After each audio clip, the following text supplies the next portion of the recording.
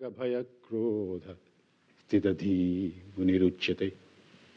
The Lord says, if you want to know who is united with me, look at the man or woman who will stand unshaken when the storms blow about them, who will not flinch to face the most formidable challenges which raise themselves before him or her when they try to lead the spiritual life. I would even go to the extent of saying that it is when we try to tread the spiritual path, when we try to embrace all those around us in our consciousness and keep as our goal a wider canvas on which we can play an effective part to enrich the lives of all those around us. It is then that more dangers come to us, more challenges come to us, because the scale is wider.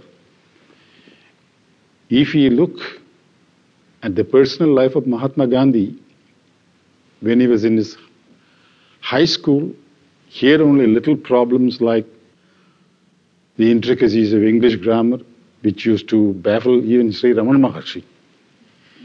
And when he went to London, the problems were a little more: how to get a vegetarian meal, how to play on the violin, how to perform a foxtrot.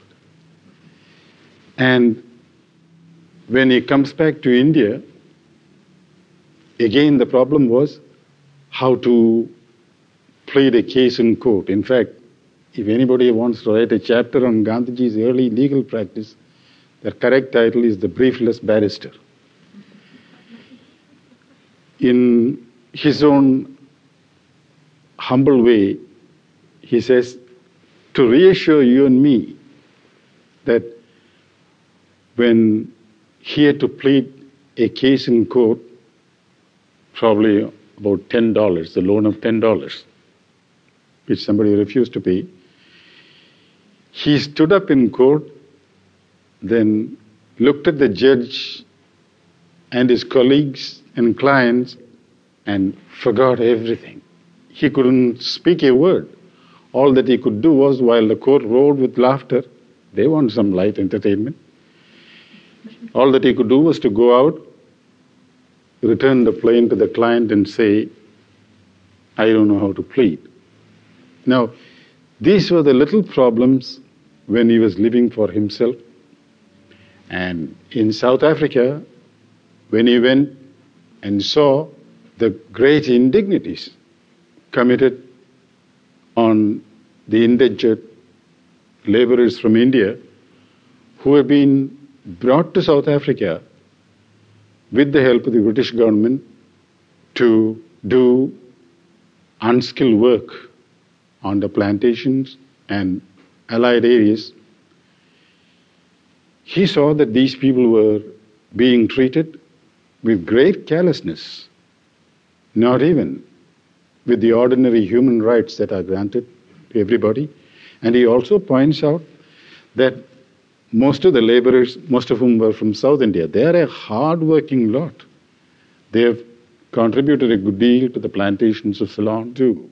And when he saw that these people were being severely discriminated against, when he began to sympathize with them and identify himself with them, deeper resources began to come up.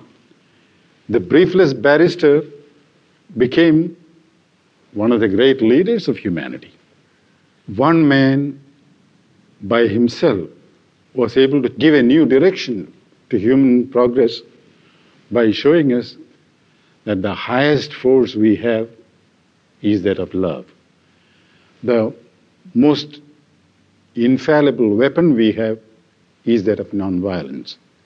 To you and me too, Gandhiji reminds us, as Sri Krishna tells us in the Gita, that when we turn our back upon our petty little personal profit and pleasure and try to live for the general welfare, the Lord says in the Gita, He will